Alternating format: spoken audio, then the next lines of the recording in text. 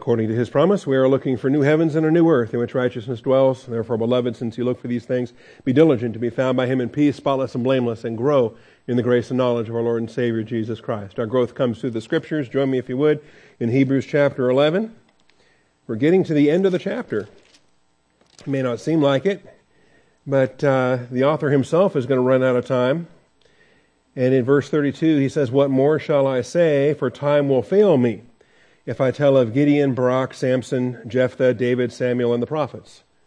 And so the author himself, I think, realizes that, okay, this is dragged on long enough.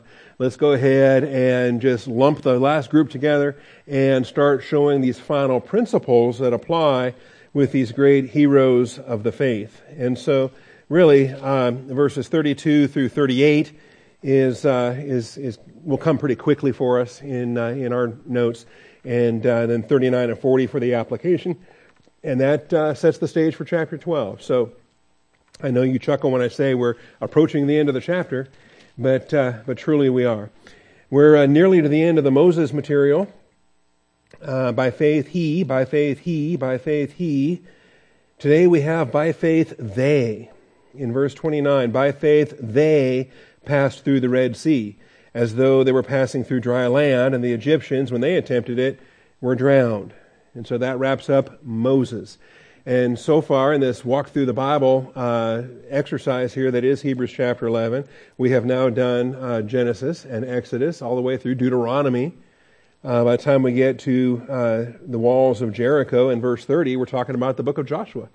And so the walls of Jericho and Rahab the harlot in verses 30 and 31, we're done with the Pentateuch, we're done with the Torah, we're moving on to Joshua, and that's when Luke, or whoever the author of Hebrews is, Luke decided, all right, we've made the point, let's wrap it up. And so he puts the judges and the kings and the prophets together and ends the chapter after that. So here is where we are. Before we do get started, though, let's ask our Father's blessings upon the material that we study. Shall we pray?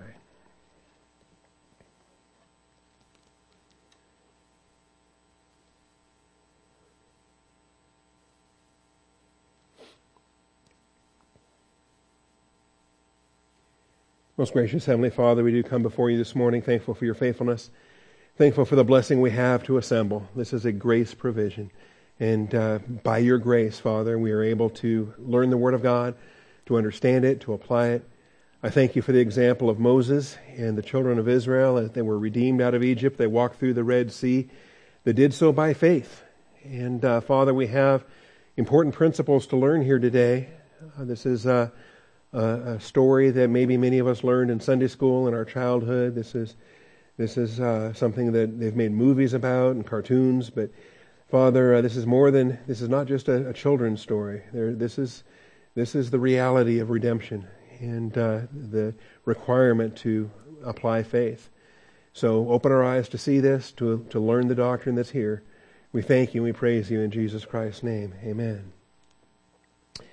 All right, so by faith they. And I think the last bit, we were running out of time a week ago in Communion Sunday, talking about the Passover. By faith he kept the Passover, kept on keeping the Passover.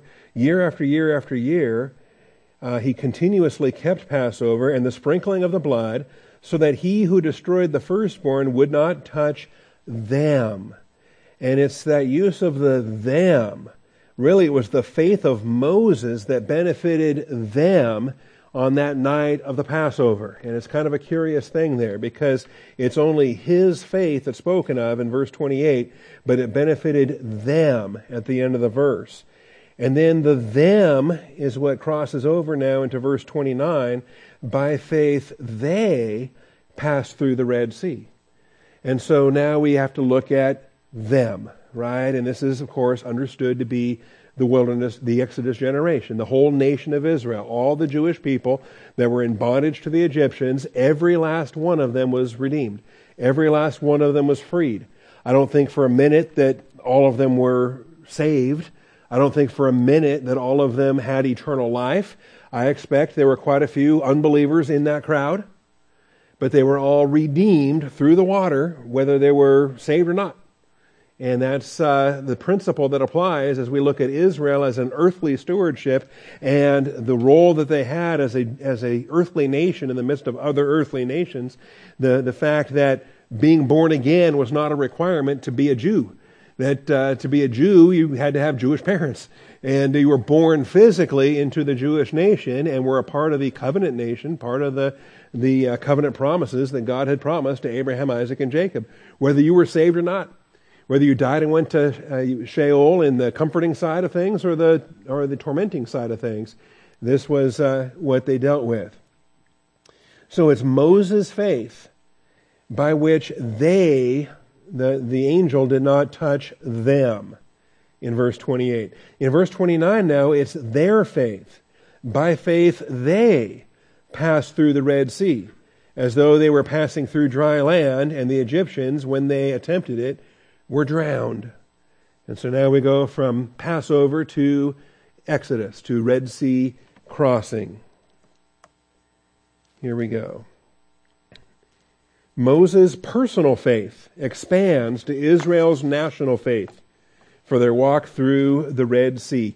A personal faith expands now to a national faith for their walk through the Red Sea. Hebrews 11 describes a faith that Exodus 14 does not portray. And we're going to look at that. We're going to see why is it missing in Exodus 14. In fact, as I read Exodus 14, I don't see faith on the part of the people. But Hebrews 11 says it's there. And we've encountered this on previous examples as well, with Sarah as she laughed. But Hebrews 11 says that she had faith. There were other examples with Abraham, and we're told that he had faith, that he considered him faithful. And so we get the thought process behind these Old Testament characters being revealed by the Holy Spirit in the canon of Scripture as Hebrews 11 is inspired. But Hebrews 11 describes a faith that Exodus 14 does not. So let's look back at Exodus 14 and ask ourselves these questions. And I think it's also useful in connection with Passover. It was Moses' faith at Passover that caused the angel to not touch them. Moses' faith in his leadership of the nation blessed his nation as they followed his instructions. Now with the Exodus, let's take a look at chapter 14. You can leave your ribbon or your bubblegum wrapper or your church bulletin in Hebrews 11. We'll be back there shortly. But we can look at Exodus 14 now. And the event itself, if we want to kind of zoom in and not read the entire chapter, we can look at verses 22 through 29. You know, the sons of Israel went through in the midst of the sea on the dry land. And the waters were like a wall to them on the right hand and on their left. You know, to the depths of the sea floor, and however deep that water was, and to have the water piled up like a wall left and right, to be able to see, and to see the sea, and to walk through there and looking left and right, and I can imagine, you know, seeing fish and whales and whatever, but using that wall of water with only the hand of God holding it, and having the faith that that wall was going to hold until you got through, was a significant event. And everyone that walked through, no one carried them, they walked through, that they did the walking. And in doing the walking, they were expressing the faith here that Hebrews 11 is talking about. But it didn't start that way. And before the waters were parted, I would say there was no faith at all. There was a faithlessness that was blaming Moses. And that was actually pretty critical of Moses in this event. So if I back up in chapter 14, Exodus 14, and I look at verse 10, as Pharaoh drew near, of course this is after they've departed, after they've plundered, the firstborn were all killed on Passover night, and Pharaoh said, okay, you can go. So they plundered the Egyptians, and they took all the loot with them, and they set out on their journey. But then after they set out on their journey, then the word comes to Pharaoh that they're in a tough spot. And if he wants to go kill them, because they're in that tough spot, he can go kill them. And so this becomes part of the background here as well. I think, again, I don't want to read the whole chapter for you this morning, but some of these verses I think are interesting. You'll notice, let's start at the top in verse 1. The Lord spoke to Moses saying, tell the sons of Israel to turn back and camp before this Pi-hahiroth place between Migdol and the sea. Between Migdol and the sea. In other words, between a rock and a hard place. All right? Between a fortress and the sea. In a spot in which you're boxed in. And you shall camp in front of Baal-zephon, opposite it, by the sea. For Pharaoh will say of the sons of Israel. Now God tells them to do this. He tells them where to go. Of course, the pillar of cloud is leading them in the fire, and he's telling them where to go. And he's got a plan. He knows what he's doing. And it may not make sense at first. For Pharaoh will say of the sons of Israel, they are wandering aimlessly in the land. And the wilderness has shut them in. That they're really boxed in to this place here. You can see a picture of it if you want through the Bible notebook. And they're boxed in there. Thus I will harden Pharaoh's heart, and he will chase after them. And I will be honored through Pharaoh and all his army, and the Egyptians will know that I am the Lord. And they did so. And so God knows this. He knows that if presented with certain circumstances, this is what the person's going to do. He has full foreknowledge of all volitional choices. And so this is what happens. In verse 5, king of Egypt was told the people had fled. Pharaoh and his servants had a change of heart toward the people, and they said, what is this we have done? We have let Israel go. So he's going to chase them.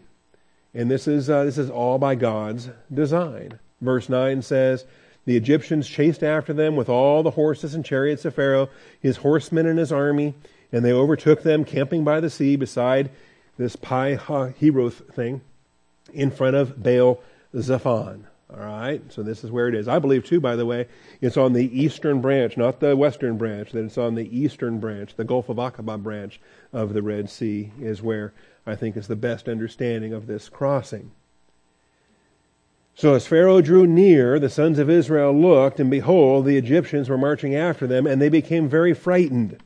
So the sons of Israel cried out to the Lord. Now we read that, and we say, okay, wait a minute now. I'm comparing Scripture with Scripture. All Scripture is God-breathed, so God's not lying in Exodus, and God's not lying in Hebrews. But if Exodus says one thing, and Hebrews says something else, I got to ask myself, how are both of these true?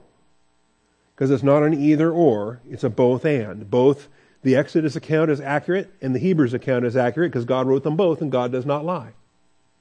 I mean, these are just fundamental principles of hermeneutics. They were afraid. They became very frightened. And so they cried out to the Lord. And you might say, well, that's perfect. Crying out to the Lord is exactly what you should do when you're afraid. When I'm afraid, I will trust in Him. And so, yes, they have fear. They make fear a matter of prayer, and it's all by faith, so it's a good thing. Well, wait a minute. Look what they say to Moses. And you kind of, you get the attitude of their heart. They said to Moses, is it because there were no graves in Egypt that you have taken us away to die in the wilderness? You know? And I love this because I speak fluent sarcasm. This is sarcasm. Are there no graves in Egypt that you brought us out here to bury us? This is where we're going to die. Why have you dealt with us in this way, bringing us out of Egypt? So, I don't think we have to read between the lines here. We can read verse 10 and read verse 11, and we can conclude that what Moses is writing about here in the book of Exodus is that there is no faith on the part of Israel. Not yet. I don't see any faith yet in verse 10 or in verse 11. I see sarcasm, I see bitterness, I see resentment, and it continues. But Hebrews says it is by faith that they walk through the Red Sea. So we have to now find that here in this chapter. Verse 12 is the I told you so verse. Is this not the word that we spoke to you in Egypt, saying, leave us alone that we may serve the Egyptians? For it would have been better for us to serve the Egyptians than to die in the wilderness. They would rather live slaves than to die free men, so to speak. They would reject their Redeemer. They would reject their Deliverer. They would reject their Messiah because they would rather be slaves to the Gentiles. I believe the same decision was made when they crucified Christ and said, we have no king but Caesar. And when they said, release Barabbas and crucify Christ. They would rather be slaves under the Gentiles than to serve their Redeemer. But Moses said to the people, "Do not fear. Stand by and see the salvation of the Lord." And so if something sparks their faith, we can start to look at this message. We can start to look at Moses' faith and how a personal faith expands to a national faith. How is it that a husband's faith can sustain his wife? How is it a parent's faith can sustain their children? How is it if a pastor's faith can sustain a flock? If in fact there are those that are weak in faith, but they see an example of someone leading them through the test, that's walking with them through the test. And we have an illustration right here. Do not fear, stand by and see the salvation of the Lord, which He will accomplish. Moses says, I'm not your Savior, God's your Savior. I'm just His tool. He will accomplish for you today. For the Egyptians whom you have seen today, you will never see them again forever. The Lord will fight for you while you keep silent. Now, we get a rebuke in this message here too. So at some point, when I'm looking at 10 through 12, I don't see any faith. But when they walk through the sea on dry ground, by the time we get to verse 22, when the sons of Israel went through the midst of the sea on dry land, Hebrews 11 tells us they did so by faith. And it was their faith, plural, not just Moses' faith, singular. By faith, they walked through the Red Sea on dry land. And so now it's curious to me as I look at the verses in between, verse 12 and verse 22, and what do I see? I see Moses, I see his faith, I see his preaching, I see his rebuking, telling the faithless Jews to stop being afraid, assuring them that the Lord is providing. And then quite a remarkable rebuke in verse 15. The Lord said to Moses, "Why are you crying out to me?" And I think the you there, the all you there, is not necessarily Moses personally, but more of the people that were complaining and crying out to the Lord. Tell the sons of Israel to go forward. And in any event, however we understand that, it's curious because it almost is a rebuke to say, now is not the time to be asking me, now is the time to be doing what you were told to do. In other words, you can pray too long after you've been told what to do.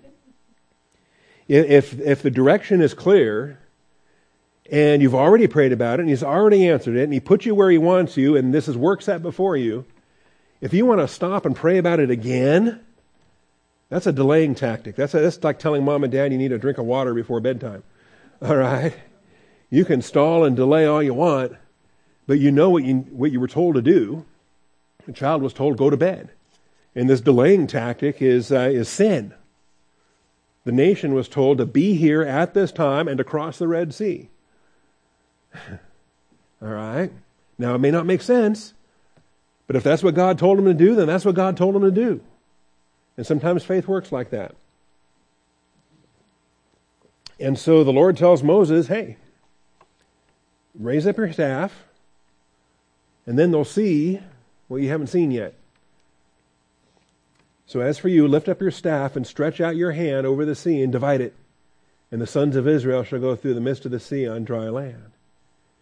And so Moses knows what to do now. Now he knows the mechanism for how it is they're going to cross. I mean, maybe they could have walked on water like Jesus walked on water. Or they could have done, who knows what else could have happened. But this was the design. Just raise up your staff, the water will part, and you can walk on through. And so this is the mechanism for how this happens. As for me, behold, I will harden the hearts of the Egyptians, so that they will go in after them, and I will be honored through Pharaoh and all his army, through the chariots and the horsemen. Now it's curious to me, Israel went through on faith. The Egyptians entered in, not on faith, they entered in on a hardened heart basis. And that's curious to me, because I think sometimes we look at things and we get confused because, well, they're doing the same thing this person's doing. Person A is doing this, person B is doing this. They're both doing the same thing. But one of them's doing it by faith. And the other one's doing it with a hardened heart. And the Lord's going to bring one of them through the Red Sea, so to speak. And the other one meant walk in, but he's not walking out. Okay, that water is going to come crashing down. Is how this. I'm not giving it away, am I? You've heard the story before. Okay, you've seen the movie. All right. I was afraid I was going to spoiler alert that you didn't know the end of the story here. But God says this: they're going to go in after them, and I will be glorified. So verse 19, the angel of God who had been going before the camp of Israel moved and went behind them. Provides a little blocking mechanism there. The pillar of cloud moved from before them and stood behind them. So it came between the camp of Egypt and the camp of Israel, and there was a cloud along with the darkness, yet it gave light at night. Thus the one did not come near to the other all night. And so they're able to set out. Moses stretched out his hand over the sea. The Lord swept the sea back by a strong east wind all night and turned the sea into dry land, so the waters were divided. And that's a miracle too, the fact that the surface was dry and capable of water, not just a bunch of muck and mud and whatever. So the sons of Israel went through the midst of the sea on the dry land. That's verse 22. And Hebrews 11 tells us, and verse 29 says, it was by faith. They saw it divided, but they still had to left, right, left, march on through, and it was a faith mechanism that impelled them forward as they walked. The waters were like a wall on the left and the right. Then the Egyptians took up the pursuit, and all of Pharaoh's horses, his chariots, and his horsemen went in after them into the midst of the sea. And at the morning watch, the Lord looked down on the army of the Egyptians through the pillar of fire and cloud, and brought the army out of the Egyptians into confusion. See, there was no confusion when Israel marched to this dead-end spot. No confusion at all. They were where he wanted them, and they were going where he told them. But here now there's confusion. And he caused their chariot wheels to swerve, and he made them drive with difficulty. So the Egyptians said, let us flee from Israel, for the Lord is fighting for them against the Egyptians. They finally figured out here, we're working against Yahweh. So the Lord said to Moses, stretch out your hand over the sea so that the waters may come back over the Egyptians, over their chariots, over the horsemen. So Moses stretched out his hand over the sea, and the sea returned to its normal state at daybreak while the Egyptians were fleeing right into it. Then the Lord overthrew the Egyptians in the midst of the sea. And the waters returned and covered the chariots and the horsemen, even Pharaoh's entire army that had gone into the sea after them. Not even one of them remained. And it's curious, and every once in a while archaeology, and they find a chariot wheel into the water there, and they get all excited about it, and then other skeptics come along and say, well, come on, no big deal, and a ship could have sunk, or blah, blah, blah, or who knows. In any event, the sons of Israel walked on dry land through the midst of the sea, and the waters were like a wall to them on their right hand and on their left. Water can be very destructive, but water can also be very protective, and God can use water. We can use water. We can channel water to very effective and useful applications. Now, Hebrews 11 describes a faith that 10 through 12 does not portray. I mean, clearly it's not there, but it got there. How did it get there? I think it got there with the rebuke, and it got there with Moses preaching at them, and it got there with them seeing the hand of God on the waters.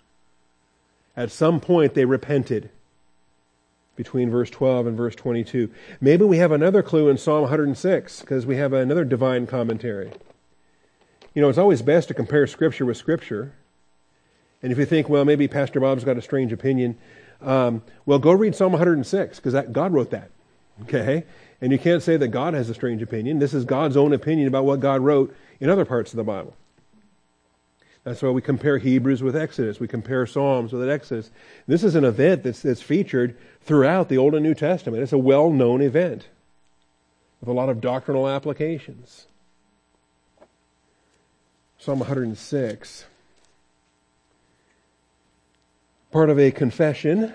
In verse 6, we have sinned like our fathers. We have committed iniquity. We have behaved wickedly. Our fathers in Egypt did not understand your wonders. They did not remember your abundant kindness, but rebelled by the sea at the Red Sea. It was a rebellion. We were reading it in verses 10 through 12 and said, well, clearly it's a lack of faith. God's commentary says, oh, more than that, it was a full-out rebellion. Because they saw 9 plagues. They saw the 10th plague. They had even survived the Passover. They had obeyed Moses. It wasn't their faith, it was Moses' faith at the Passover. And they obeyed his instructions, and they saw the death of the Egyptian firstborn. but they still rebelled by the banks of the Red Sea. It's not my opinion, it's Scripture that says they rebelled by the sea at the Red Sea. Nevertheless, he saved them for the sake of his name, that he might make his power known.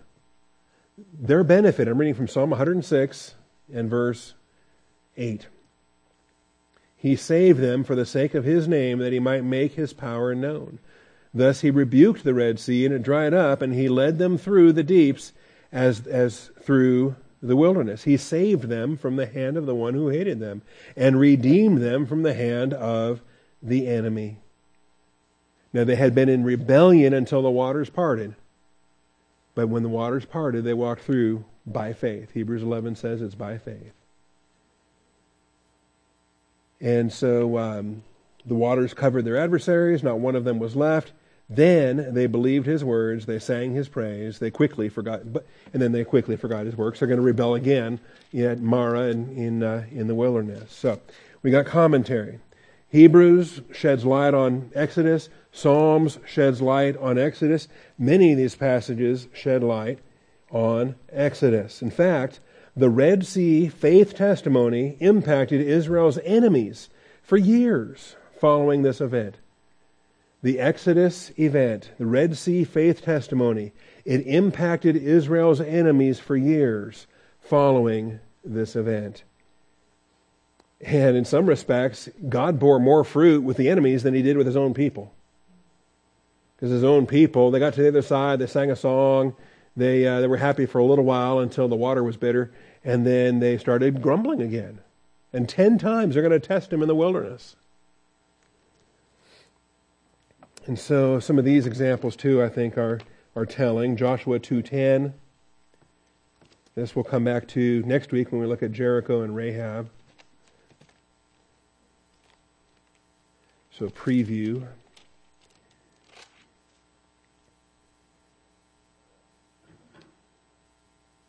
She hides him up, the two spies, she hides him up on her roof, and she says to the man, I know that the Lord has given you the land, and that the terror of you has fallen on us, and that all the inhabitants of the land have melted away before you. For we have heard how the Lord dried up the water of the Red Sea before you when you came out of Egypt, and what you did to the 2 kings of the Amorites who were beyond the Jordan, to Sihon and Og, whom you utterly destroyed. When we heard it, our hearts melted, and no courage remained in any man any longer because of you, for the Lord your God, he is God in heaven above and on earth beneath. And this is the faith of Rahab here, who's saved, who has a fear of Yahweh Elohim, the Lord God of Israel. And we see the impact that the Red Sea has. This Red Sea faith testimony. Of course, our kids learn it in Sunday school, and we watch the cartoons and whatever the adaptations we have. Charlton Heston was a pretty famous role, and all the other things. But let's recognize that there is a tremendous theology that comes with redemption that we should be preaching to this lost and dying world. And Exodus is a great way to do it. It can have an impact even in the heart of an unbeliever. Judges 11 and verse 16. This is years later, in the time of Jephthah. So we have the testimony of the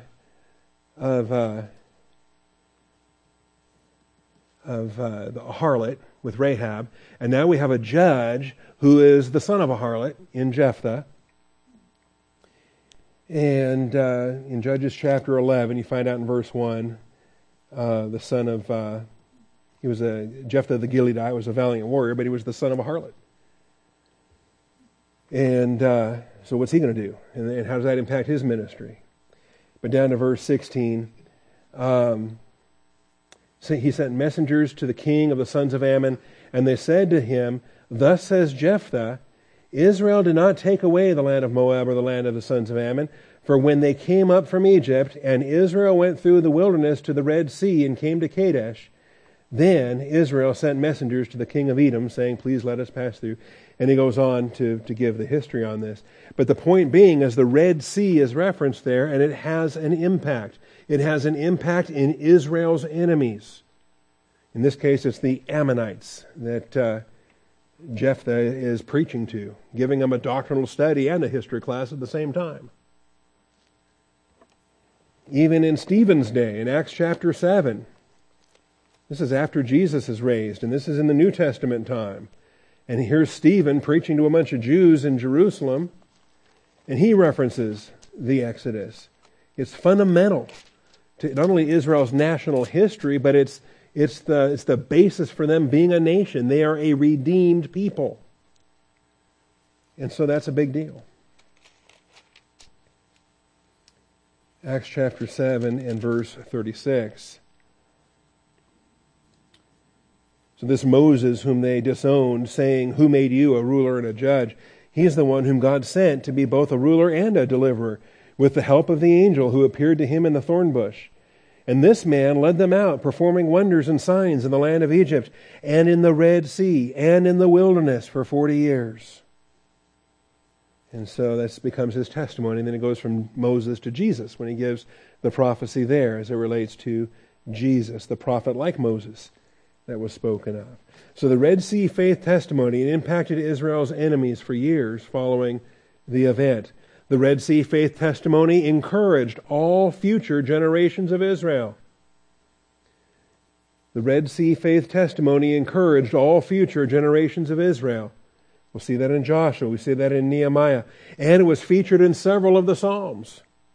We've already read Psalm 106, but you've got it in Psalm 66. You've got it in Psalm 78. You've got it in Psalm 136.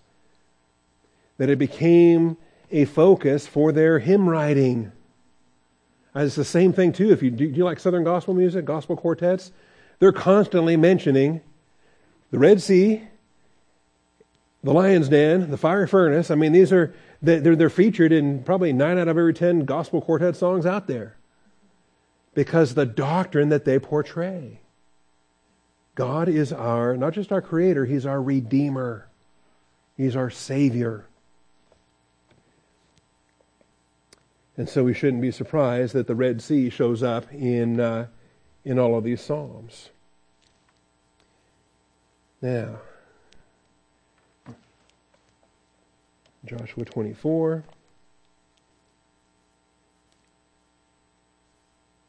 We know this chapter, right? This is the choose you this day whom you will serve chapter at the end of Joshua's life. They had survived, they'd gone through the Exodus, they survived the wilderness, they went through the conquest. We're talking about the next generation now as Joshua's getting ready to die. And he says here in verse 5, I sent Moses and Aaron and I plagued Egypt by what I did in its midst. And afterward I brought you out. I brought your fathers out of Egypt, and you came to the sea. And Egypt pursued your fathers with chariots and horsemen to the Red Sea.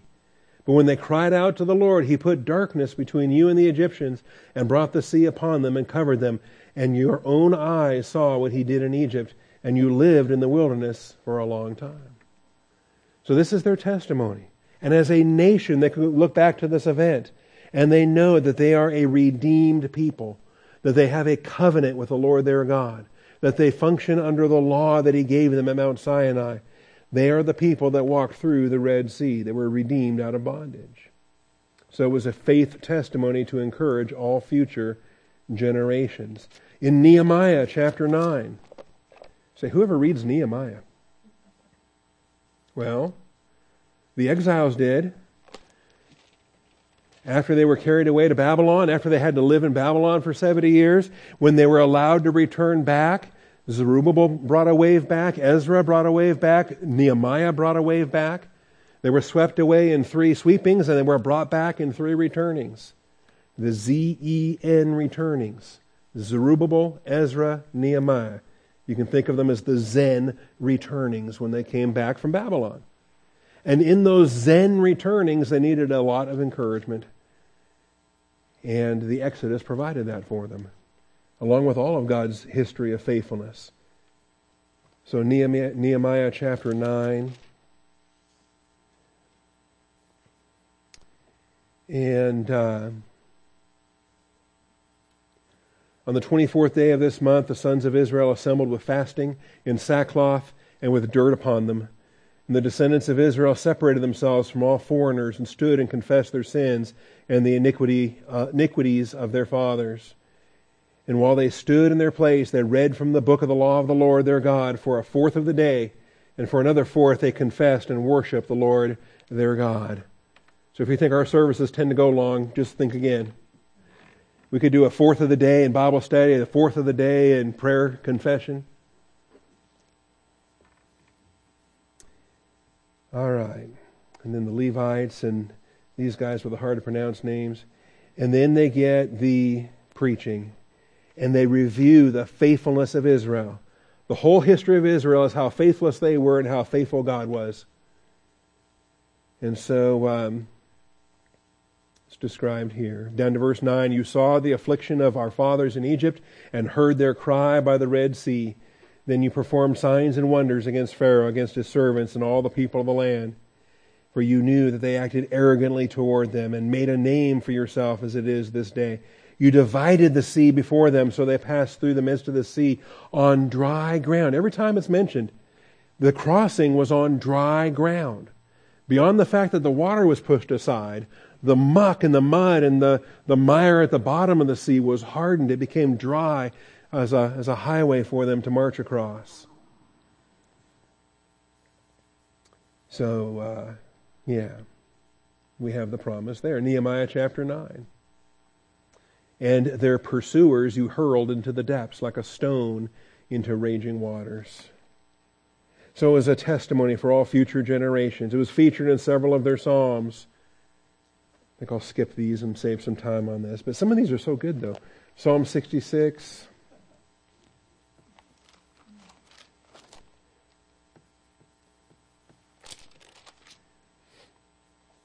Psalm 66 in verse 6. This is a chance to shout joyfully, to sing praises. All the earth will worship you and sing praises. Come and see the works of God, who is awesome in his deeds towards the Son of Man. Come and see. Behold, God loves what he does. And when he shows his glory, he wants us to observe it and testify. I mean, if you're never in a tough spot, how does he glorify his name in bringing you through your suffering and bringing you through your affliction? He turned the sea into dry land. They passed through the river on foot. There let us rejoice in him. There's actually two crossings, too, by the way. The Red Sea crossing and then the Jordan River crossing. And some people say that was a tougher miracle than the Red Sea crossing. Because when you're parting a bay or a body of water like that, that's one thing. But the river is a flowing river that's just constantly coming down from the north. And so when Joshua parted the Jordan River, some folks say that was a bigger miracle than Moses parting the Red Sea. Because of the water that kept coming from the north, flowing down into that gap as they passed through on dry ground. Anyway, God did most miracles anyway, so it's hard to say one's bigger than the other, but there you have it. Psalm 78, verse 7, verse 9. No, let's see. Psalm 78, verse 13 and verse 53.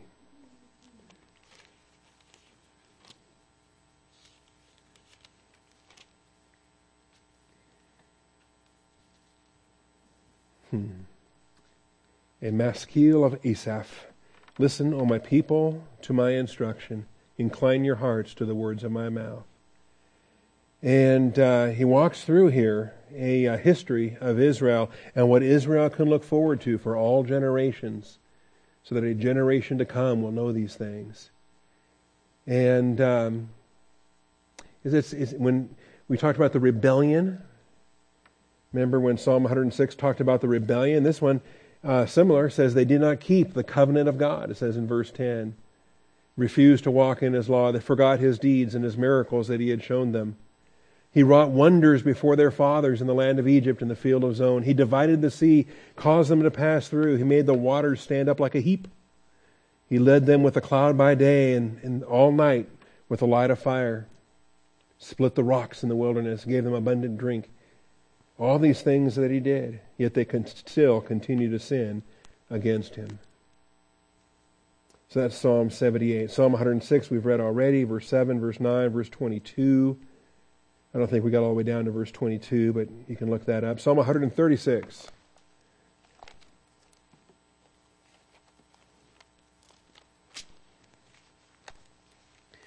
To drive the point home. Psalm 136, verse 13, verse 14, verse 15.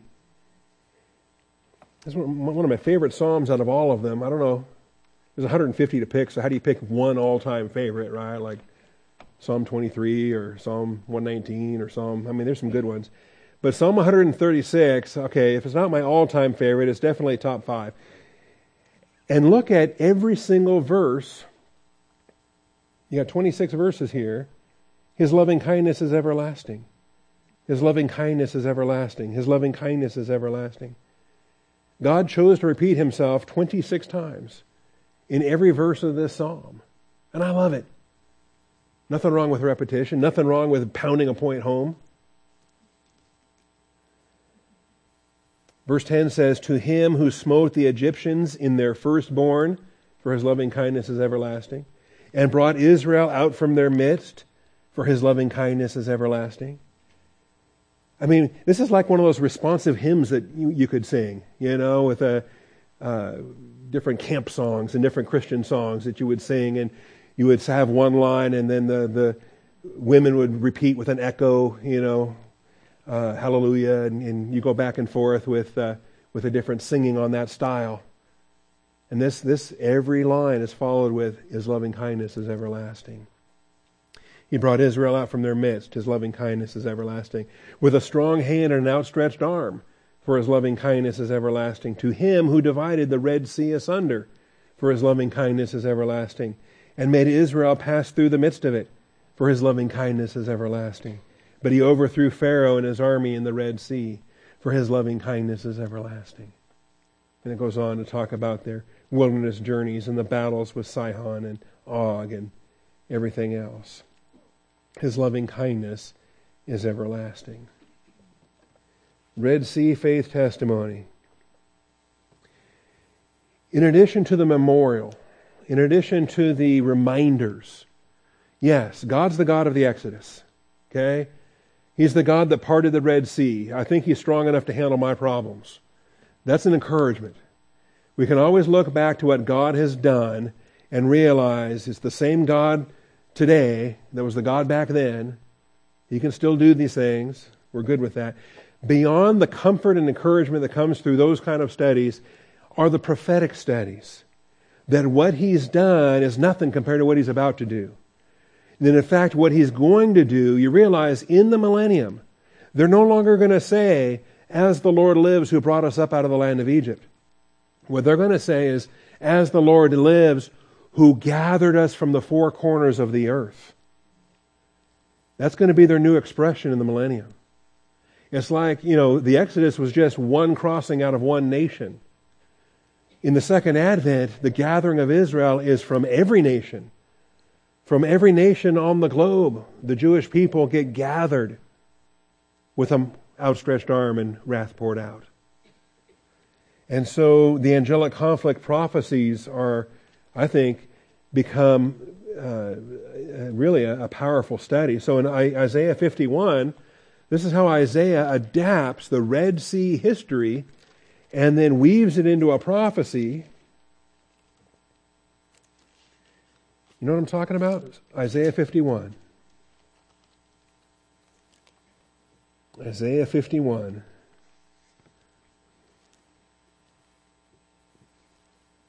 There's a lot of attention getters in this chapter. Verse 1 says, listen to me. Verse 2 says, look. Verse 4 says, pay attention. All right, so I think there's probably an important message coming up here. And pay attention to me, O my people. That's verse 4. Give ear to me, O my nation, for a law will go forth from me, and I will set my justice for a light of the peoples, of the nations. Now, they're already under a law, Mosaic law, but he's about to give them another law, kingdom law, in the millennium, and it's going to go forth to the nations. My righteousness is near. My salvation has gone forth. My arms will judge the peoples. The coastlands will wait for me. And for my arm they will wait expectantly. Let me get down to where this is going here. Down to verse 9. Awake, awake. Put on strength, O arm of the Lord. Awake, awake. So this is the response now. God has made promises. There's a kingdom coming. And now the people are excited about it, and they're inviting him to do what he said he was going to do. And, I passed over 6 through 8. That's unfortunate, but, let me grab those here real quickly. It says, for my arm they will wait expectantly. Those are the nations, the coastlands, not just the Jews. Verse 6 says, lift up your eyes to the sky, then look to the earth beneath, for the sky will vanish like smoke, the earth will wear out like a garment, its inhabitants will die in like manner. So when they go through the tribulation, almost everybody, there's a lot of death, a lot of wrath. But my salvation will be forever, and my righteousness will not wane. Listen to me, you who know righteousness. Most important thing for believers in the tribulation is to be listening to the voice of God, to be listening to the Word of God. A people in whose heart is my law. Do not fear the reproach of man, nor be dismayed in their revilings. For the moth will eat them like a garment, and the grub will eat them like wool. But my righteousness will be forever, and my salvation to all generations. All the millennial generations, and then 1,000 fullness of time generations. And so this is the promise. They're going to go through hell. They're going to go through, the tribulation is going to make the plagues of Egypt seem like nothing. The Red Sea is going to be forgotten because of what they survive in the tribulation. And so now the response, this is where positive volition sings out to God and says, awake, awake, put on strength, O arm of the Lord. Awake as in the days of old, the generations of long ago. That is, the generations of eternity. Was it not you who cut Rahab in pieces, who pierced the dragon? Oh my goodness. I can't preach that today, but just make a note. This is one of the fall of Satan passages. This is not the Jericho harlot. It looks like the Jericho harlot, right? It's spelled differently in Hebrew, so the Hebrew people will not be confused between Rahab the dragon and Rahab the harlot. So the Jericho harlot, who hid the spies up on her roof, that's a different spelling than the Rachav, the dragon, who was cut to pieces when he led a rebellion against God in the generations of eternity. Basically the angelic earth before Adam. Was it not you who cut Rahab in pieces, who pierced the dragon? Was it not you who dried up the sea, the waters of the great deeps, who made the depths of the sea a pathway for the redeemed to cross over? Now, this is such a powerful prophecy. It goes back to the fall of Satan. It incorporates the exodus of Israel out of Egypt. It puts that crossing in an angelic context as well. Remember, the 10 plagues were designed to demonstrate the impotence of the Egyptian pantheon. The Egyptian gods were exposed as being weak, impotent. All 10 plagues addressed an Egyptian god. So here he is, in a sense, piercing the dragon yet again in the exodus of Israel. And then the waters of the great deep, who made the depths of the sea as a pathway for the redeemed to cross over. Now that's history. What about moving forward in prophecy? So the ransomed of the Lord will return and come with joyful shouting to Zion. And this is why it bugs me when Christians sing, we're marching to Zion, because that's not our prophecy. We didn't walk through the Red Sea. Why are we marching to Zion? Israel walked through the Red Sea. Israel will be marching to Zion. Israel will be walking up the holy highway. Israel in the millennial kingdom of Jesus Christ. So the ransom of the Lord will return and come with joyful shouting to Zion. The everlasting joy will be on their heads. They will obtain gladness and joy, and sorrow and sighing will flee away. I, even I, am the one who comforts you. Who are you that you are afraid of man who dies and of the Son of Man who is made like grass? You have forgotten the Lord your Maker. He's your Maker, He's your Redeemer, and He's going to bring you into the kingdom. This is the promise that Israel has to look forward to. So a prophecy of Israel's coming kingdom describes the Red Sea crossing with an angelic conflict context, piercing Rahab the dragon, That's a deep realm right there when you go into those kind of studies. The Apostle Paul employs the Red Sea event as a metaphor for baptism, and he contrasts Israel and the church in a very tremendous way. I want to make sure we're solid on this because there's so much confusion out there with replacement theology and people that fail to appreciate why the Old Testament is the Old Testament and the New Testament is the New Testament. Why it is that the Hebrew Scriptures present a covenant people of God in earthly terms, and why the Greek canon of Scripture presents the covenant people of God in heavenly terms. Because in fact, we are not the same people. The church is not Israel, never has been, never will be. And if you're caught up in a theological system whereby Israel is considered to be the Old Testament church, and where the church is considered to be New Testament Israel, then you're reading a systematic theology or you're listening to a preacher that's caught up in some terrible, terrible truth. And it's heterodox, if not unorthodox. It's flawed, it's wrong, and in my understanding, it approaches the degree of blasphemy. Because it makes God a liar is what it does. And so it approaches it. And I'm hesitant to say it quite in this harsh way, but I believe that there are believers that love God that are just misguided. And that they're saved, and they're in churches, and they're serving the Lord, and God bless them for serving the Lord, but it hurts me to know that they're enslaved in this replacement theology evil. Because the church is not Israel, never can be, never will be, never was. If we didn't walk through the Red Sea, why do I think we're going to walk up this holy highway and fulfill this other prophecy? We had no part in that prophecy. It's the same thing with the New Covenant. The New Covenant is designed to replace the Mosaic Covenant. We were never under the Mosaic Covenant. Why would we get the New Covenant? We don't. The New Covenant is made with Israel in the millennial kingdom after the second advent. And as long as we keep things straight, we do well. And so 1 Corinthians 10, I think, is a marvelous text to use to do just this. I think in 1 Corinthians 10, you can learn by analogy. You can learn by analogy. And this is common to the human experience. You learn by analogy.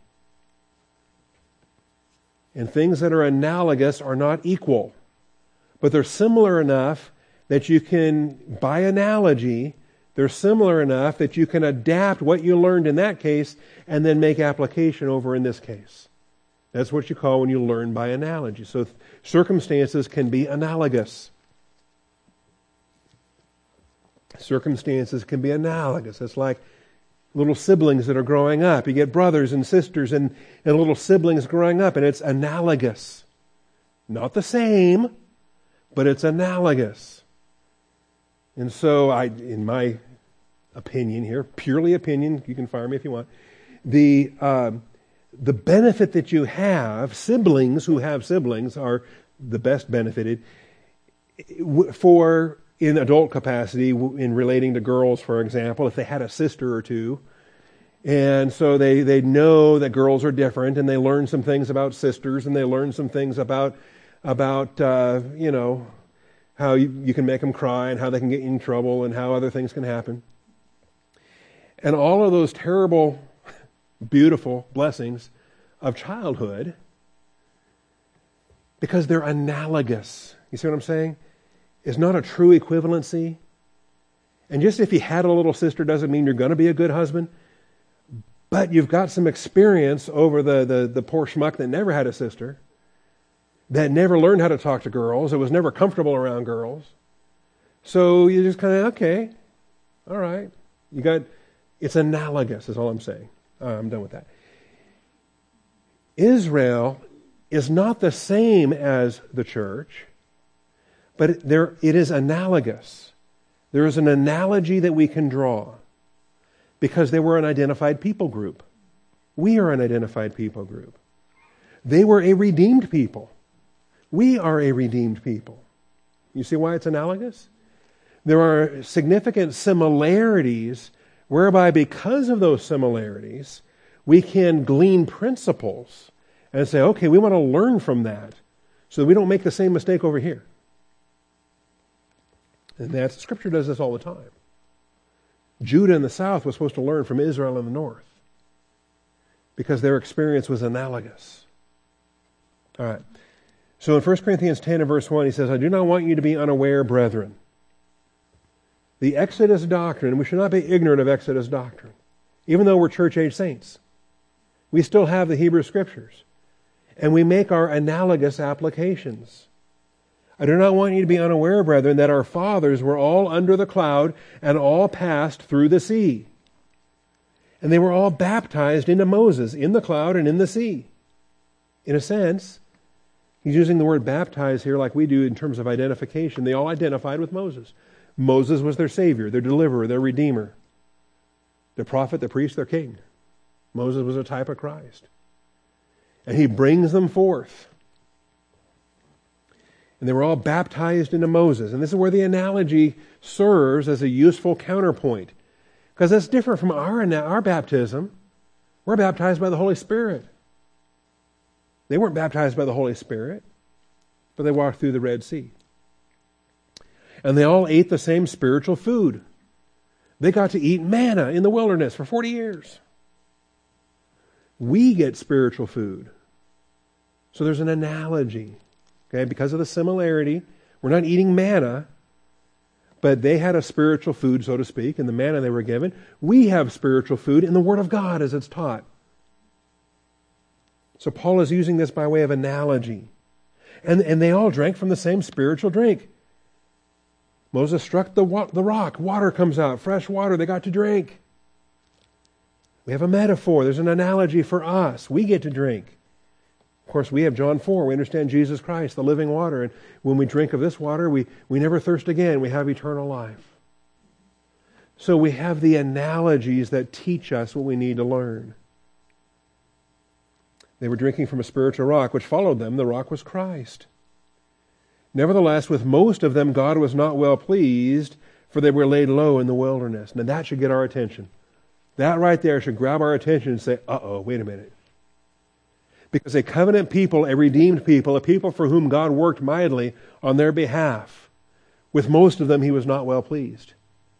And we have to ask ourselves, is he pleased with us? Because we're a covenant people, we're a redeemed people. He has worked a mighty deed to save us. He sent his Son to die on the cross for us. Is he happy with us? Or with most of us, is he not well pleased? We have to ask that question. And these things happened as examples for us, so that we would not crave evil things as they also craved.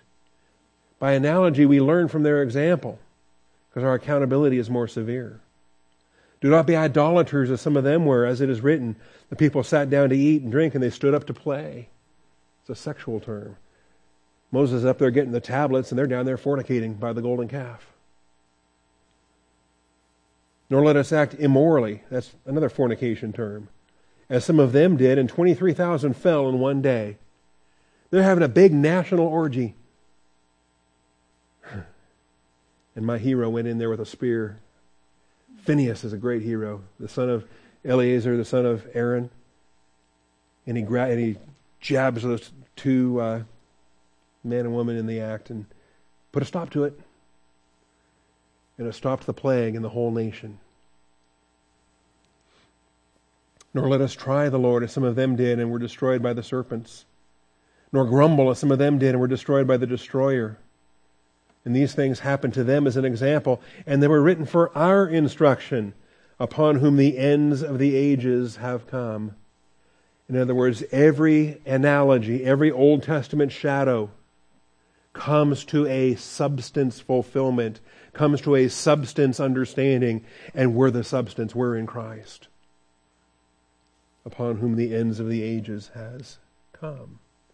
And so let him who thinks he stands take heed that he does not fall. This is a marvelous thing. And it comes, where does it come from? This whole concept was sparked by the Red Sea event. The Red Sea event becomes the genesis, the seed for all this doctrine. What it means to be a covenant redeemed people. What it means to be delivered from bondage. and now walk in such a way that He's pleased with you and not displeased. So we have a book of Hebrews, so we can walk by faith and enter into His rest. Because with most of them, He was not well pleased. All right, well then here is the Red Sea crossing. We'll come back next week, and the walls of Jericho will come down. Something else the gospel quartet groups like to sing about. You know, walk around 7 times, blow a trumpet, and the walls come tumbling down. In which also Rahab was rescued. Rahab the harlot, by the way. And I hope we're relaxed about this. I think there's a sensitivity issue. A lot of believers want to get squishy with it and say, well, you know, she was a former harlot. She was retired. She got saved. The woman who used to be a harlot before she got saved, and now No. She's Rahab the harlot, still engaged in that occupation. The spies hid in the whorehouse when it comes to the roof where she put them up there, and the activity there. Anyway, we'll preach it for what it says, and thank the Lord that He's so blunt when He talks about the rescue of His people. Father, I thank You for this day. I thank You for truth. I thank You for all the examples we've been looking at it from Cain and Abel to Enoch, to Abraham and Sarah, and now Moses, and now we're into the Exodus and Joshua and the conquest. And the spies that were hiding on the roof. We'll be talking about them next week. And in all these things, Father, there's so many applications that we can learn from and make ourselves in the church age. I pray that we appreciate the church for what it is. I thank You that in our Colossians class, You're giving us such a powerful church doctrine on the body, the head and the body and the church.